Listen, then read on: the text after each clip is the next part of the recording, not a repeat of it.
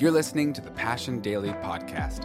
Today's short scripture reflection comes from Pastor Ben Stewart.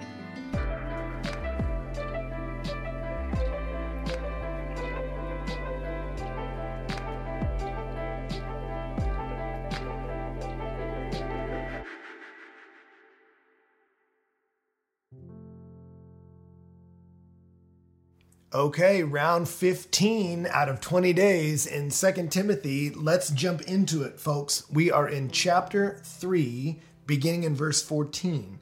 Take a couple deep breaths. Let me read this to us, and then we'll jump in. Chapter 3 of 2 Timothy, verse 14, says this. But as for you, continue in what you've learned and have firmly believed, knowing from whom you learned it, and how from childhood you've been acquainted with the sacred writings, which are able to make you wise for salvation through faith in Christ Jesus. All scripture is breathed out by God and profitable for teaching, for reproof, for correction, and for training in righteousness, that the man of God may be completely equipped for every good work. I remember when I started playing football in high school, I was in secondary on the defense, and simply stated, the way our coach taught us was you would react to the quarterback. If the ball was coming towards you in a run, you ran towards the ball. If he dropped back to pass, you dropped back to cover, that sort of thing.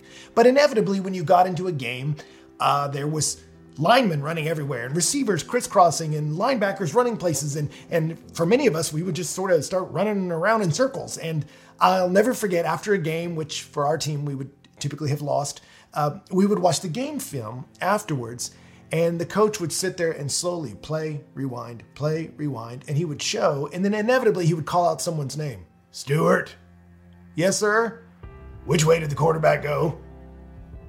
Towards me, sir. Then why did you run backwards?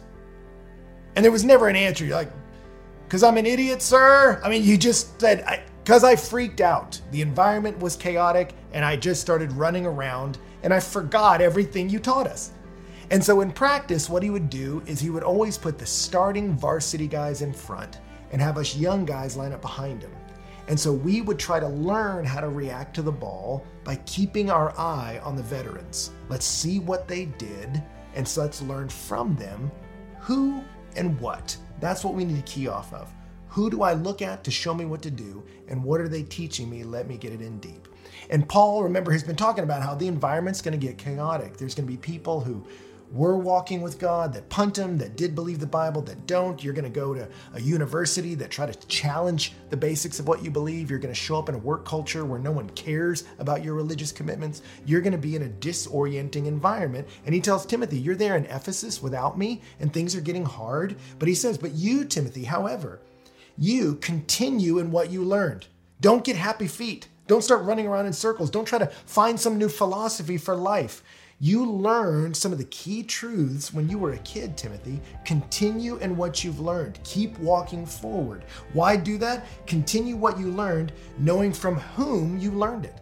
He said, Timothy, think about your heroes. Remember your mom. Remember your grandma. Remember their faith. Remember how it worked out for them. And for some of you, maybe there's mentors that you go, you know what? I'm in a different environment, around a lot of different crazy ideas, but I remember that pastor who loved me. I remember that Bible study leader who cared for me and how healthy her marriage was and her family. He says, remember who taught you and how from childhood you were acquainted with the sacred writings. He said, Timothy, you had the opportunity to learn these sacred, holy words when you were a kid. So key off of who. Get the person in front of you who lived by faith and think about how they handled uncertainty to help you when you handle uncertainty. And then think about what. What did they teach you?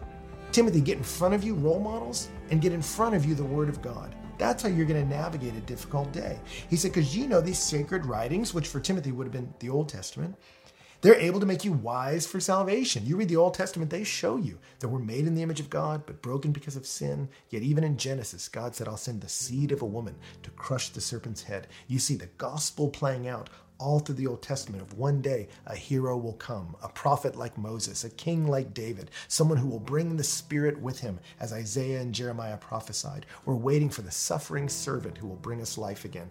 All through the Old Testament, there's a calling of looking forward to Jesus Christ. And he says, Timothy, you've seen over the centuries God unfolding the story of Jesus. Those sacred writings made you wise for the salvation that's through faith in Christ. And then he says, Timothy, all scripture, and he's speaking about the word of God here. He says, all scripture is God breathed.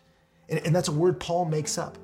Theopneustos. Pneustos is breath or spirit of God. God breathed out these words. As Pastor Louis says, these are God's breath on a page.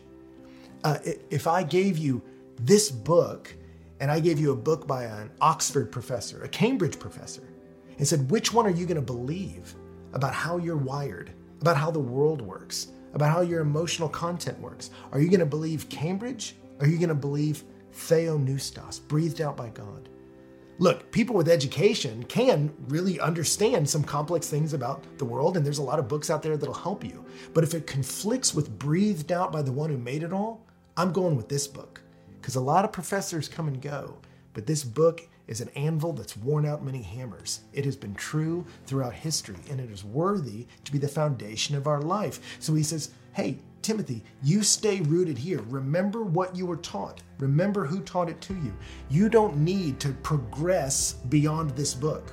You progress with this book because all scripture is breathed out by God and it is profitable. It will do good by you for teaching. It will teach you and educate you on things you don't know. It's good for reproof. It will correct where you're wrong. It's good for correction. It will show you where to go right. And it's good for training in righteousness. It's good for helping you develop to be someone who does right by God and other people. That all throughout the Bible, I can be shown what's right, corrected where I'm wrong, driven down the right path, and made better and better at it. God has given us a word that will allow every man to be complete and equipped for every good work. You want to use the gifts you've been given by God to do good in the world, you don't have to progress beyond this book. The Spirit of God breathed out the scriptures of God. And as you get this into you, you're going to do well. No matter how the play develops, you'll know how to move and where to get to in order to accomplish what God has in your life. These scriptures grow with you as you develop. The wisdom is simple enough for the child and deep enough for the greatest sage. This is a book breathed out by your God, and it will profit you to get deep into it, and it'll equip you for every good work God has before you. So again, I'm so proud of you for sticking in here with this and soaking in the Word of God. Keep reading over 2 Timothy. It'll take you less than 11 minutes to read this whole book. Consider reading it over and over again until the channels of your thoughts flow alongside the thoughts of Paul. Because I promise you, as the Word of God dwells deep in you, you will dwell in the world in a way that can produce good change in a dark world. And so I'm cheering you on. Ask God, pray, what would it look like to be someone who does this, who gets deep into the Word of God, and so that it teaches me, reproves me, challenges me, and trains me to be someone who can accomplish God's will in the world today. And again, praying along with you, cheering you on. See you next time. Thanks again for listening to the Passion Daily Podcast. And don't forget to go and subscribe to the Passion City Church and Passion City Church DC podcasts for our full messages every week.